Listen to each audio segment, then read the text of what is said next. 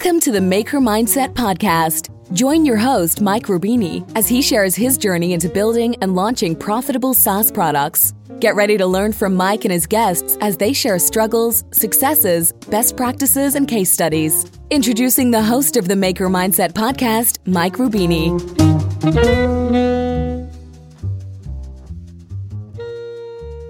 Hello and welcome to a new episode of the Maker Mindset Podcast. This is Mike Rubini, I'm your host. I'm a 29 years old guy from Italy and I bootstrap SaaS. SaaS stands for Software as a Service, and it's basically the art of building, managing and selling software to people who deem that software valuable enough to pay something per month. So it's basically selling software as a subscription. Today, I want to talk about what I call the bubble. So most of the times we assume that our market is saturated because we live and breathe in it. I've been guilty of this myself. So for example, I've been working on my dropshipping tool since December 2017. By now, I could say that the market for online tools like the one that I have, like Cart, is saturated. I can even back my statement with facts. For example, I know that a new tool on dropshipping gets launched almost every week on average.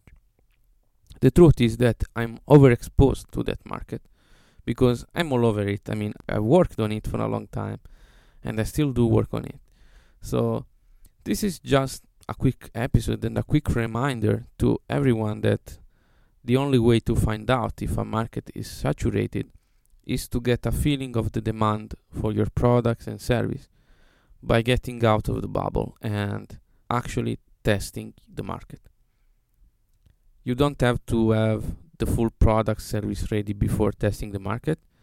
Sometimes you can test it by running surveys before offering your service or product. Actually, that's what I do a lot of times. I just, go on typeform.com and create a quick survey, and then I post that survey on my Facebook wall.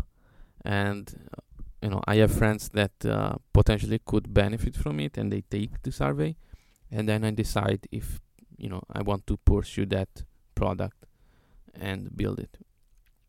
And most of the time the answer is no. Some other times you can test the market by putting up a minimal landing page of your service, of your product, and see how the target market reacts to it. Are they clicking those buttons? Are they going to the sign up page? Are they going to the buy page? If not, it's probably not a good idea to pursue that service or that product. So, hope you enjoyed this quick episode of the Maker Mindset Podcast, and remember to get out of the bubble and into the real world. Thank you for listening, and if you want to learn more about this, you can find the show notes at rubini.link/bubble. That's rubini.link/bubble. See you on the next one. Thanks.